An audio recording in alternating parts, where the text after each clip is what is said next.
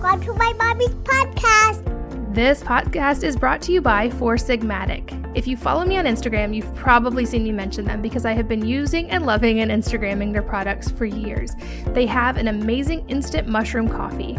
Hear me out before you think it's weird. I know mushroom coffee doesn't sound good. It's not only the best instant coffee I've ever tried, it's also pretty high up on the list of best coffee I've tried.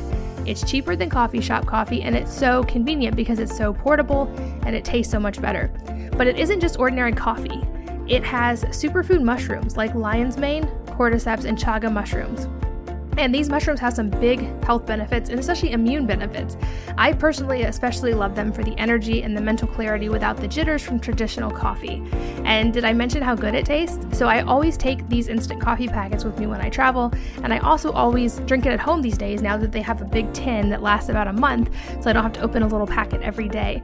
Some friends of ours recently traveled for 3 months carrying only the backpacks on their backs, and they brought an entire 3-month supply of this instant coffee in their bag that had limited space. In other words, this coffee beat out a pair of jeans for how important it was to make it in the bag. It's that good. And of course, if you aren't a caffeine person, they also have a variety of mushroom teas and other products that don't have the coffee, so you can get the benefits without the caffeine. And I love them so much that I reached out and they agreed to give a discount to my listeners. So go to foursigmatic.com/wellnessmama and use the code wellnessmama to get 10% off. That's foursigmatic, foursigmatic.com/wellnessmama. If you're like me and you live in an area where it's sometimes hard to find any kind of specialty ingredients, especially if you're talking about organic ingredients, gluten-free foods, or allergy-friendly foods, I highly recommend that you check out Thrive Market. So Thrive is like a combination of Costco, Amazon, and Whole Foods. And here's why I say that. So like Costco, they have a yearly membership fee, and this lets you access all of their special pricing and deals. Like Amazon, they're online, and they also have very fast shipping, and it's usually free with most orders. And then, like Whole Foods, they carry high-quality foods and specialty ingredients, and especially focus on GMO-free and organic foods. So it's really been helpful to me, and I know that you're going to love it too. You can also get a free jar of coconut oil with your first order. So check them out. Go to thrivemarket.com/wellnessmama. Welcome to the Healthy Moms Podcast. I'm Katie from wellnessmama.com, and it's going to be such a fun hour chatting with today's guest. Stephanie Dodier is a clinical nutritionist, a weight loss and emotional eating expert, an author, a speaker, and host of the Beyond Food Show. Her integrative and comprehensive approach to nutrition focuses on finding root causes and aligning your body and mind. The thing I love most about her story is she's been there too. Her own health journey began 6 years ago. She was working as a senior executive in a Fortune 500 corporation, and she started having panic attacks. And so this led her on a journey of health, eventually completely transformed her life, regained her health, and now she's on a mission to help others do the same. In the process of her own transformation, she lost 100 pounds and resolved a lot of her health conditions, and of course is now passionate about helping others do the same. So Stephanie, welcome. Thank you for being here. Thank you for having me on your show. It's such an honor. Oh, I'm glad to have you here. I think your story is going to be really inspiring to a lot of people, and you have some awesome resources. So you, like I mentioned, you have a really powerful story, and your life was pretty dramatically changed about 6 years ago. So can you tell that story? What was your own personal journey, both from weight loss and from health? Absolutely. So I'm going to actually get you back in time till I was about 11 years old when my family moved from one end of town to the other. And at that age, as you probably know, you're not driving a car, so I lost all my friends. And so it was pretty traumatic to me, and I turned to food. I loved cooking and baking. My mom had taught me how to cook, and I just started expressing this feeling of loneliness through food, and I began my relationship to food at that young age. And that led me towards my first diet, which actually was at the age of 15. I went to Weight Watcher and I lost a bunch of weight being on a typical low-fat, low-calorie restriction. And I gained a whole bunch of friends. And that's when my body image was kind of challenged at that point because I associated being lean with having friends and being good and being weight challenged with having like low self-esteem. And I continued on in my life with that mindset. And that led me to work in the corporate world. So at the age of 25, I started working for a corporation known as Hudson's Bay Company in Canada. And by the time I was 35, I was an executive vice president. So you can only imagine how much of a workaholic behavior I had towards work at that point. So now you're combining an emotional relationship to food and working way too much. You end up having a lot of health condition. And that's, as you said, you mentioned earlier, my health collapsed. So at 35, I was laying on in a hospital bed thinking I had a heart attack. And I woke up from that place and was told that it actually wasn't a heart attack. The doctor didn't know how, but my heart was really healthy, although I was significantly overweight and smoked half a pack a day of cigarette at that point. And I had panic attack, and that led me to my doctor, who prescribed me antidepressant and anti-anxiety medication. Coming out of that office with that prescription slip in my hand, that's when I had like a what I call now a ha-ha moment, where it's like I physically remember everything that happened, how the hallway looked like, and I was walking down holding that prescription, and I'm like, I have a choice to make. If I go down the path of prescription, then my life will take a turn, and if I don't, it will be a better experience. So I decided not to take the medication, and that's when my world changed. I actually went and hired a health coach to help me gain health, which a byproduct of that was losing weight. But my first objective was to eliminate my panic attack. And in his world, in his view, he actually helped me lose the weight because he knew that was at the root cause of the root cause of my panic attack. So I went down this path of healing myself, but the trigger was actually that panic attack. And when I dig down as to why I was having panic attack, it was really like my health and my belief around myself. That's why I brought you back at the beginning to the time I was 11. This whole belief in myself combined with overworking and poor nutrition led me to the world of panic attack. So that's a very condensed version of my story, Katie. Yeah, I'm sure probably people listening hear echoes of things that they've struggled with in your story as well. So you mentioned that that was the pivot moment for you. So What was the very first thing that you changed on your own journey, and how did that kind of spark the rest of the journey? So that's a very good question, because at that point, the very first thing I wanted to change was my weight. Given my whole lifelong relationship with my weight and how I believe that being overweight or having too much weight on your body was a bad thing. And I had this negative relationship with it. When this trouble happened to me, the very first thing I turned to was my weight. And I thought strictly by losing the weight, I would feel better, no longer have panic attack, and be able to continue on my corporate journey and my fulfillment towards my career. So that was the very first thing I wanted to do. And to do that, like I said, I hired a coach to help me. And what we did, we changed food and we put it into my life movement. So the gentleman I work with at the time actually put me on a paleo diet. And at the time, I perceived that as a diet. So I went into this paleo lifestyle, starting to eat real food. He was big about eating real food. We changed the breakfast, we changed the lunch. And then I went on to live this life of eating a ton of vegetables, average amount of protein, and a little bit of healthy fat. And I went on to lose 100 pounds. And here's a cool thing. For any of you who've been experiencing the paleo lifestyle, you don't feel hungry. And that to me was an absolute revelation, because all the diets that I had been on before, and God forbid I had been on all of them, all made me hungry, and I had to suffer through hunger. And the paleo lifestyle allowed me to eat and not be hungry. Therefore, I didn't have to count any calories. So my tagline to people is I lost 100 pounds without counting calories. And they're like, they can't understand, because that's not what the diet world teaches us online, but it is possible to be done. And that's what I did. And surprising to me, not only my anxiety and my panic attack subsided, but my diagnosis of prediabetes, cholesterol, panic attack, and also skin condition actually all went away. And to me, after a year of going through this lifestyle change, I was absolutely blown away by that because that's not what I expected. All I wanted was to stop the panic attack and be able to continue to work. So it was actually a very interesting process. That is really interesting. And I'm curious, first of all, how long did it take you to lose 100 pounds? And also, I feel like so many women have this kind of panaceic idea of weight loss. And if they lose weight, they'll have better body image and feel better about themselves immediately. So I'm curious, was that your experience, or did you still have to kind of struggle through that as well? So to answer your first question, it took me about 12 months, so a year to lose the 100 pounds. However, to answer your second question, I was exactly like all your listener or most of your listeners thinking that when I lost the weight, my life would be perfect. And that's actually not what happened. And I remember, again, pivotal moment, as you said earlier in my life. One was the prescription coming out of my doctor office. But the second one was almost 13 months into this journey. I lost 100 pounds. I'm sitting behind my desk at work.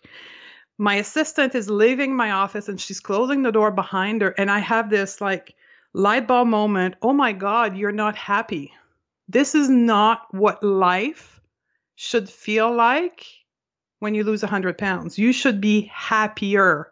And I remember very vividly realizing that I wasn't happy.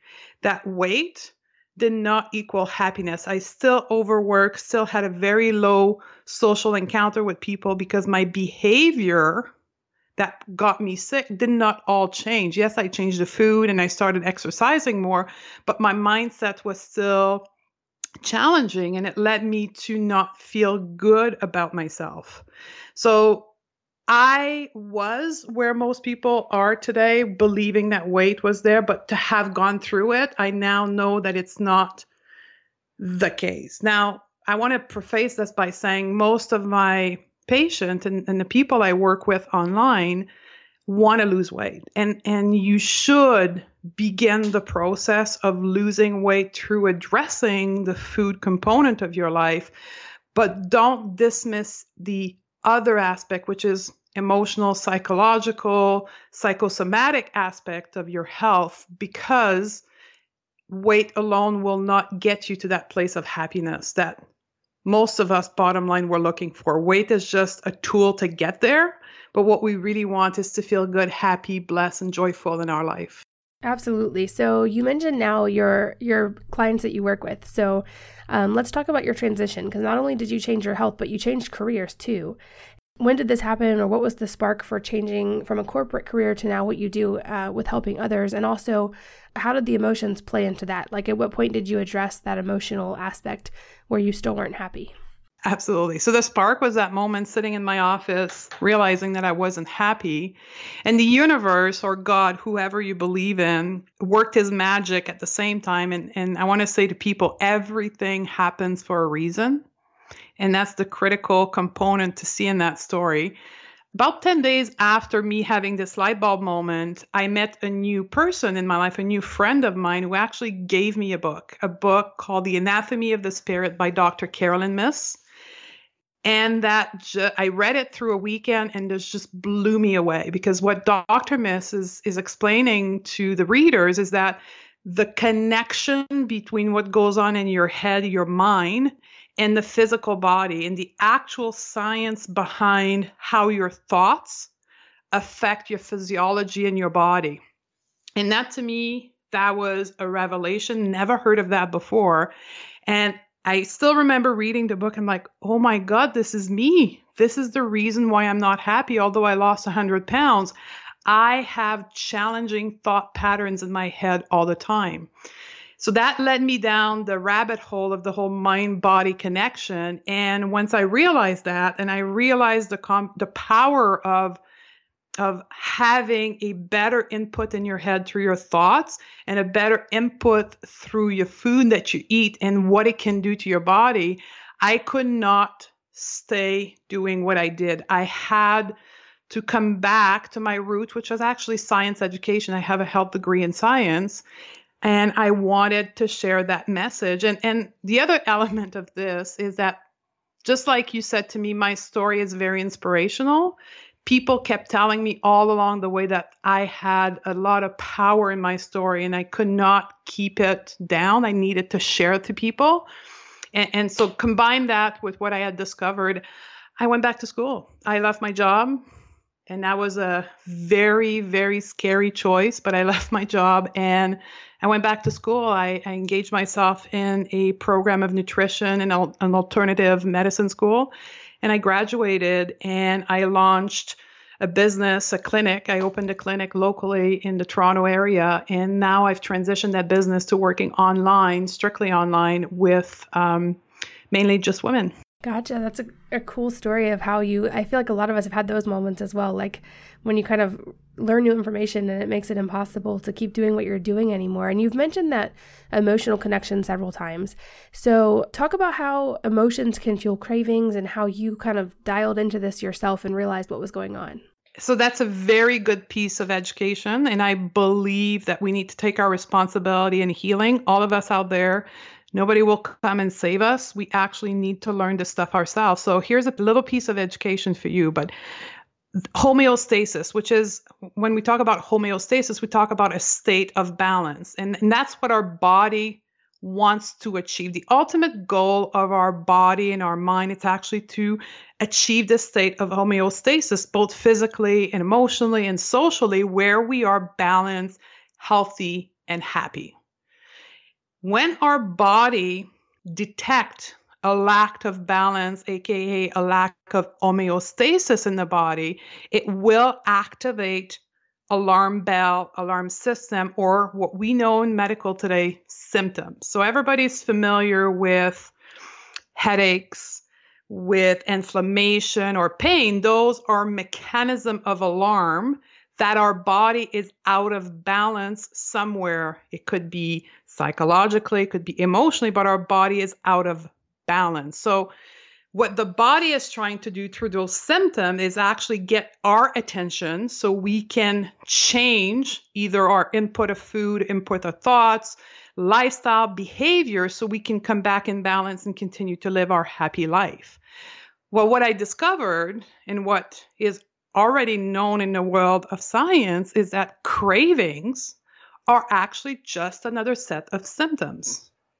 So when we crave food, we're actually creating an alarm bell that something is imbalanced. And that can be either physical imbalance, it could be social imbalance, it could be an emotional imbalance. And through my own journey, and again, working mainly with women, I have discovered and also observed clinically that the vast majority of our craving, once we've figured out the basic of the diet, are actually emotional. And that's kind of to be expected when we understand what a woman is, right? We are emotional being, we are caring being, we create life, we raise children, we are emotional being. So if we don't self-regulate our emotion properly, we will either want to medicate our emotion through an addiction behavior, whatever, be it alcohol or drugs or sex, whatever the addiction of choice is, or it can be food as well. So we want to make ourselves feel better. We want to medicate. We want to numb because our emotions are not in alignment with that state of homeostasis, a state of balance and happiness that I referred to earlier. And that, unfortunately, is not known. Neither did I knew that, because most of the information we get about craving or emotional eating is directed by the diet and the fitness industry. And the message that we are receiving consistently is that our craving are our enemy, our body is betraying us, we are weak, we lack willpower, if we can only have more mental strength, all of that would go away.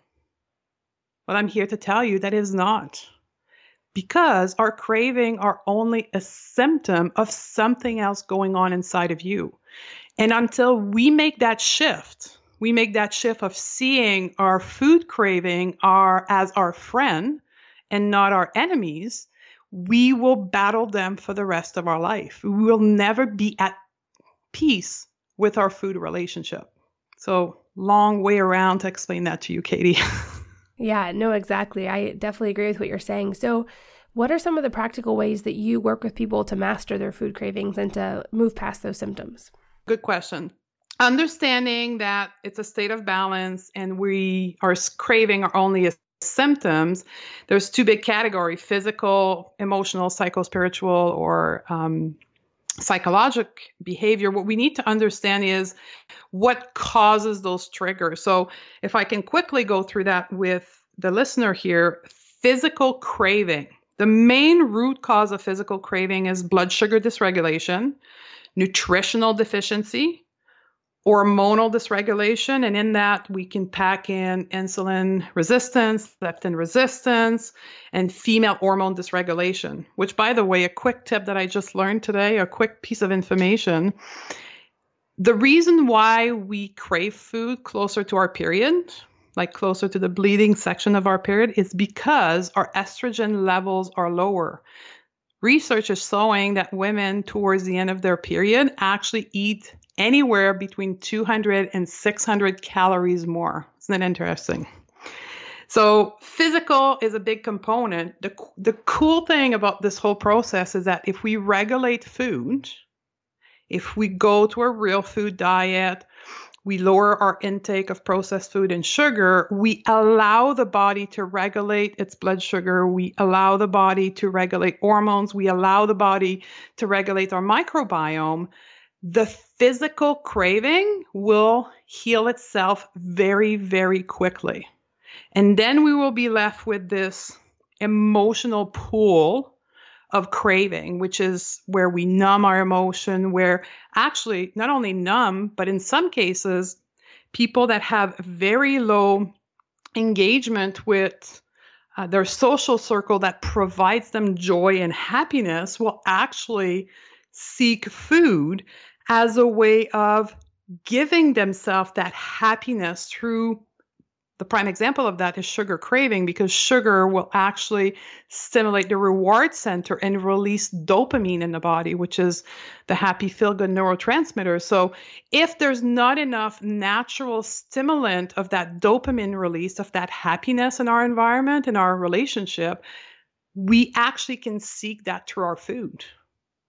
So all of those elements combine our emotions. So what we need to do for all of you listening who want to start diving into this is actually understanding how and what it looks like. So in my Crave Cure guide, which is a free guide that I give on the internet, if you go to stephaniedodier.com/cravecure guide, totally free, I actually dissect every one of those in a much greater length, but I also teach you about 7 signs of emotional hunger versus 7 signs of physical hunger. And what I teach people first is to differentiate both. You need to start tuning into your body and trying to defer what your body is trying to send you for messages. So the very first sign, and we'll dive into emotional craving first for you to understand that piece, and going to be very easy. Emotional hunger, the number one sign, it's a sudden. By that, so you're sitting at your desk, you're quietly doing your emails on your laptop, and all of a sudden, boom, that picture of that chocolate bar is coming into your head, and all you can think about is going for that piece of chocolate you have in the cupboard, or going to buy that treat bar at the cafeteria in the office. So you are suddenly having an urge for food, and it's for a specific food. And that's a major trait of emotional eating. It is specific, urgent, and sudden. Now, as you become more acquainted with your emotion, what will happen when you do this exercise, it will realize that this urge of eating this one food, very sudden, is also paired with an emotion of some type. It could be an emotion of stress. It could be an emotion of stress. Could be an emotion of joy as well, right? So we have this connection between our emotion, this trigger that came in, and very often women will tell me as they're working at their computer, they'll see an email come in their mailbox that they've been worried about or they've been fearing an email come in, likely from their boss. It comes in, and then within 2 minutes, the craving for the chocolate or the treat will come in. So what it tells us is that when we feel this emotion of stress or fear, our body does not want to feel this emotion. So it makes you want to go to that piece of chocolate or that sugary treat as a mean of not feeling the emotion that just got triggered. So if I recap, an emotional craving or an emotional hunger is sudden. It is food specific. It's urgent. It's paired with some kind of emotion. And the last 3 sign is actually when you eat. When you finally get to that treat or that chocolate bar, you will eat not being present, what we call absent-minded eating, meaning that you will put that chocolate bar in your mouth and first thing you'll know, the chocolate bar is completely consumed and you're only left with the wrapper in your hand. That's absent-minded eating. We don't notice fullness. And that's when many women will tell me I overeat because they just eat and eat and eat and eat and eat and actually never feel fullness in themselves. Because really, when you think about it, if we're trying to numb or not feel an emotion through food, it's never going to work. So we're going to eat and eat and eat and eat and eat, never achieving what we desire, which is not to feel the emotion. And the last sign, anytime you eat and you feel guilty about eating, that is a primary sign of emotional eating, because food should never induce shame, guilt, or negative thoughts about ourselves. If we're eating from a place of nourishment, there's no emotional equation at the end. So, to answer your question, that's where we start, Katie. We start by understanding emotional eating / craving versus physical craving that are rooted in wanting to nourish our body. So on a practical level, you are encouraging a kind of a low-carb, real food approach, which, like you mentioned, is a paleo approach. So yeah. I'd love for you to explain why you chose this specific approach and then what benefits you've seen both in yourself and also in your clients. Good question. I get this a lot for people coming in my world.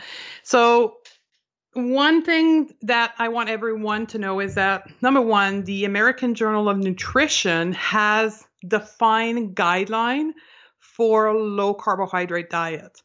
So I'm going to take you through the 3 different types of low carbohydrate diet, and then we'll get into why I chose those. So moderate low carbohydrate is actually between 130 grams to 225 grams of carbohydrate a day. And that's typically a paleo template minus the bread-alike recipe or the cake or the cookies. I'm talking about a real food, nourishing paleo template, which is to eat 3 meals a day, lots of vegetables, moderate amount of protein and healthy fats, and not trying to mimic the North American diet in which we make a lot of bread recipes and a lot of treats and so forth, right? So what I call more of a therapeutic paleo lifestyle.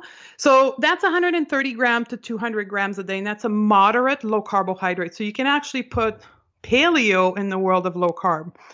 The next layer is what we call low carbohydrate diet, and that's between 50 grams to 130 grams of carbohydrate. And then the last one is very low carb / ketogenic, which is anywhere between 50 to 20 grams of carbohydrate. What I want the listener to know is that ketogenic diet or very low carb diet are actually what we deem in the world of nutrition as therapeutic diet. So diet that are designed to help relieve a specific condition. So a therapeutic adjunct to a treatment of a condition. So ketogenic or very low carb diet is not where I recommend most people to start unless you have been diagnosed with a condition that will actually require you to go on a very low carb the very low carbohydrate / ketogenic diet. And very interestingly, I was just interviewing Dr. Walls recently on my podcast, and she does the same recommendation. She has 3 types of Walls protocol diet, and the very last one is a ketogenic diet, and that is not where she starts people. And that's the same thing for me. So my recommendation is not to start with keto. It's actually to start with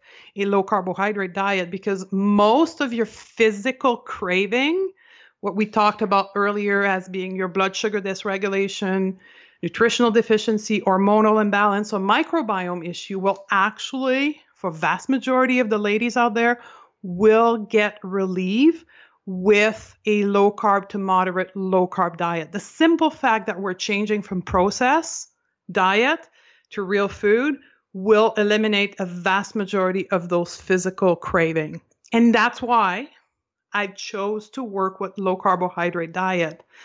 But one thing that many people more and more are asking is, because ketogenic diet is the new buzzword in the world of nutrition, there's more and more people talking about it. And so people right away will put together all low carb with ketogenic, and that's not the case. So recommendation is a moderate to low carb / real food paleo diet is the best option. Now remember, we're all different. So we all have a bio individuality, meaning that for some people, having a higher level of carbohydrate will do better for their body. And for others, it will be a ketogenic approach, because based on their health history, that's the better choice for their body to thrive in.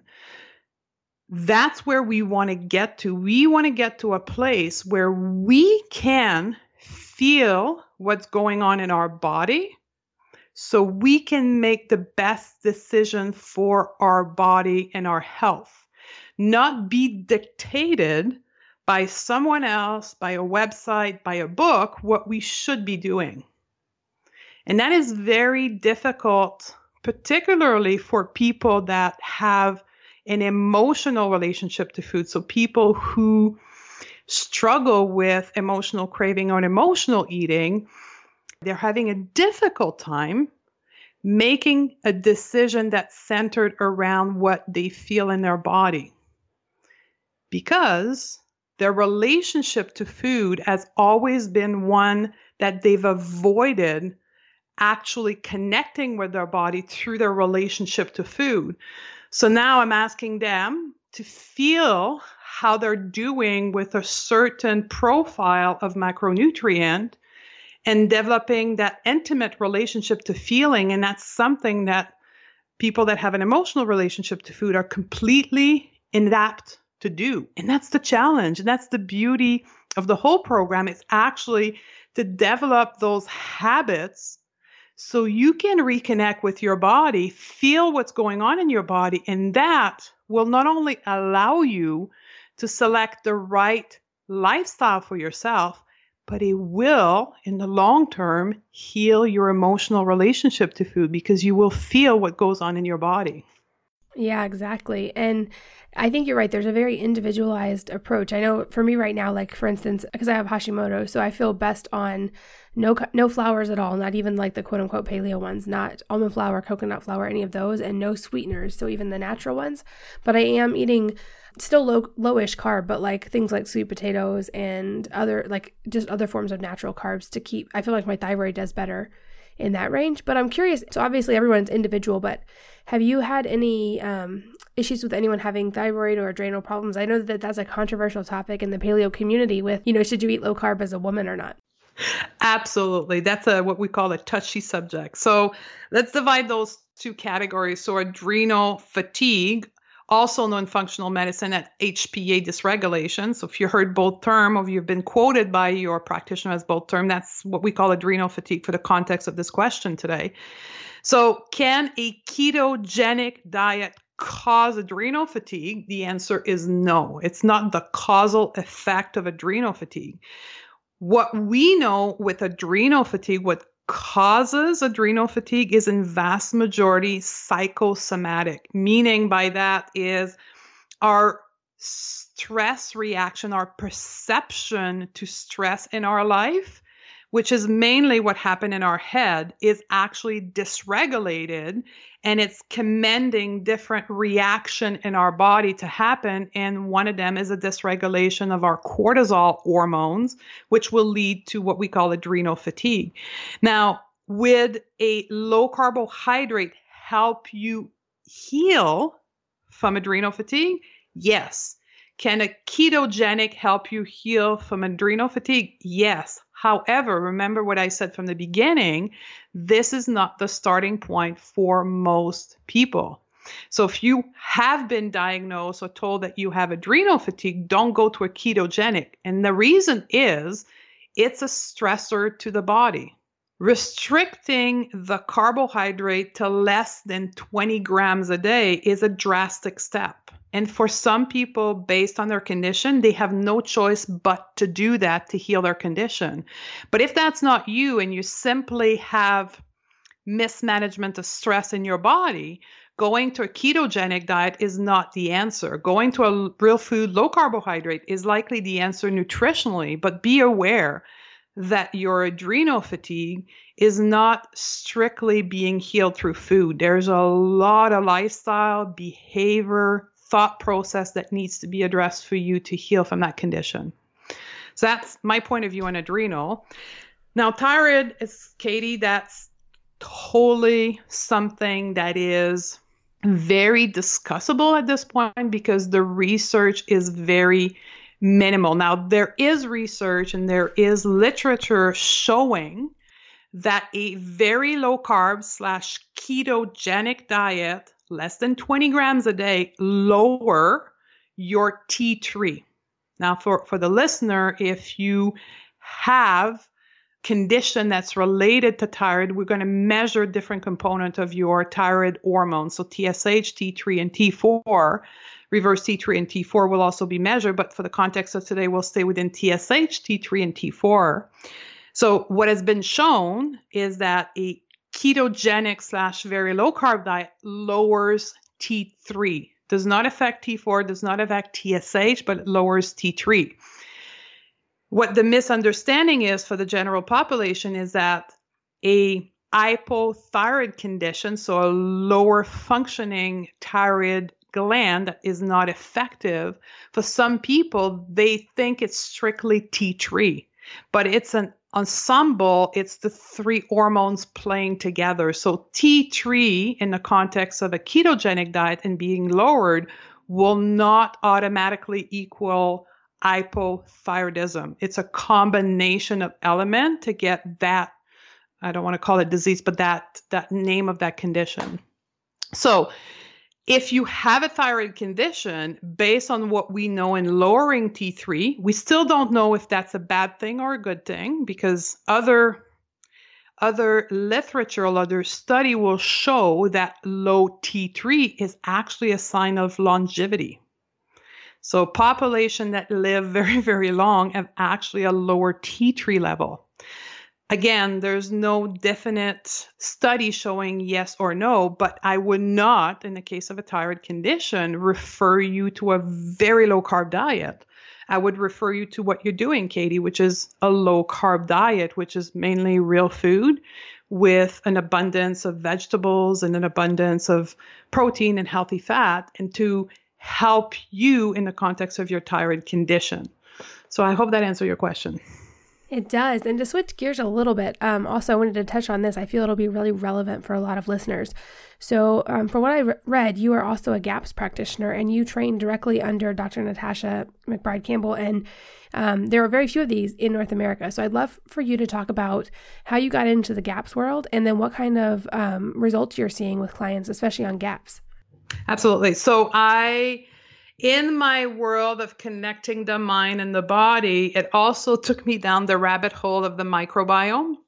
And so in starting to read a lot on the bacteria in our gut, I came across Dr. Natasha McBride-Campbell. And coincidentally, within a few weeks, that's what we were being taught in school about the GAPS protocol. So I looked her up. She was in New York giving a class. So I ended up sitting with her for 4 days, I think the training was. And to this day, the GAPS protocol is still not in the entirety, but the fundamental principle of it is still what I apply in all my protocol. And the work and the research and the passion behind this woman is absolutely phenomenal. And healing the gut, to me, is the root of all disease. So I'm not a functional medicine practitioner because I haven't finished my degree in that. However, I abide by all the principle, and all disease are rooted in the gut. And I firmly believe that the protocol that Dr. McBride Campbell, or the GAPS protocol, is actually the fundamental, what we should apply to heal the gut. And that is a lot of bone broth, a lot of reduction in certain type of carbohydrate that actually activates certain types of bacteria into your gut and help you rebalance your gut. So absolute fan of it, apply it in almost all of my protocol, and it will help you with cravings as well, because we know that a good proportion of your sugar craving are actually directed directly from your microbiome. And on my podcast, again, I did an interview with Dr. Will Cole. I did an entire series, which some of your listeners might benefit from if you are into this food craving search as a way of achieving your health goal. I did a Crave Cure series. So the whole month of May 2017, I actually interviewed 10 health experts and 10 reasons why we crave. And Dr. Will Cole came on to the podcast to talk about the interaction between our microbiome and our craving. And one of the evident information that he brought to us was yeast overgrowth, which is an element that the GAPS protocol is seeking to heal. One of them is the yeast overgrowth. So there's a clear correlation between yeast overgrowth and sugar craving, because those little buggers needs to be nourished and feed with sugar. So yeast overgrowth and sugar craving, and that's what the GAPS protocol in part will help you heal. So definite combination between the two. That's great. That's really helpful. This podcast is brought to you by Four Sigmatic. If you follow me on Instagram, you've probably seen me mention them because I have been using and loving and Instagramming their products for years. They have an amazing instant mushroom coffee. Hear me out before you think it's weird. I know mushroom coffee doesn't sound good. It's not only the best instant coffee I've ever tried, it's also pretty high up on the list of best coffee I've tried. It's cheaper than coffee shop coffee, and it's so convenient because it's so portable and it tastes so much better. But it isn't just ordinary coffee. It has superfood mushrooms like lion's mane, cordyceps, and chaga mushrooms. And these mushrooms have some big health benefits and especially immune benefits. I personally especially love them for the energy and the mental clarity without the jitters from traditional coffee. And did I mention how good it tastes? So I always take these instant coffee packets with me when I travel, and I also always drink it at home these days now that they have a big tin that lasts about a month, so I don't have to open a little packet every day. Some friends of ours recently traveled for 3 months carrying only the backpacks on their backs, and they brought an entire 3-month supply of this instant coffee in their bag that had limited space. In other words, this coffee beat out a pair of jeans for how important it was to make it in the bag. It's that good.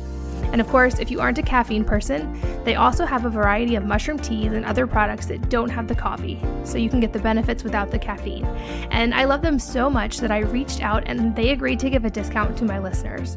So go to foursigmatic.com/wellnessmama and use the code wellnessmama to get 10% off.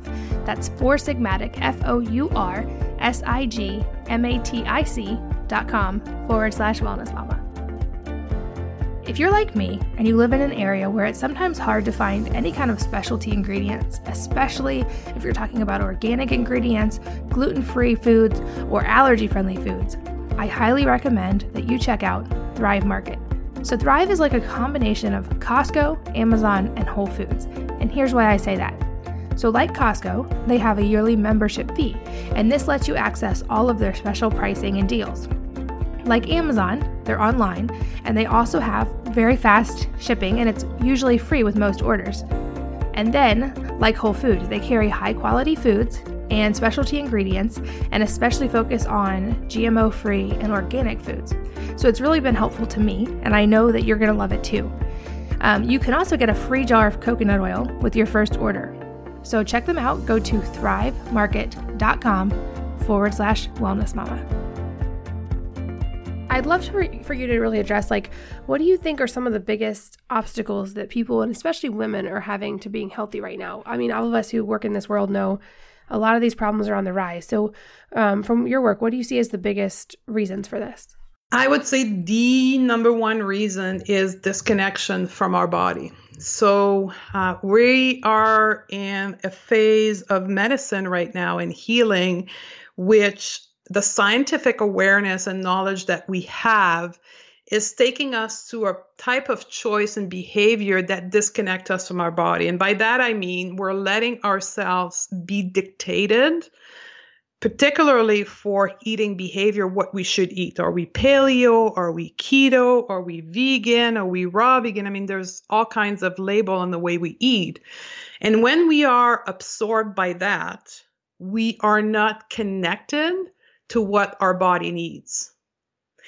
Science is great, and I'm a big science buff, and I love reading studies. However, this is only a part of the picture. So we want to be mindful of the amounts of information we're taking in versus the amount of connection we have in feeling what's going on in our body.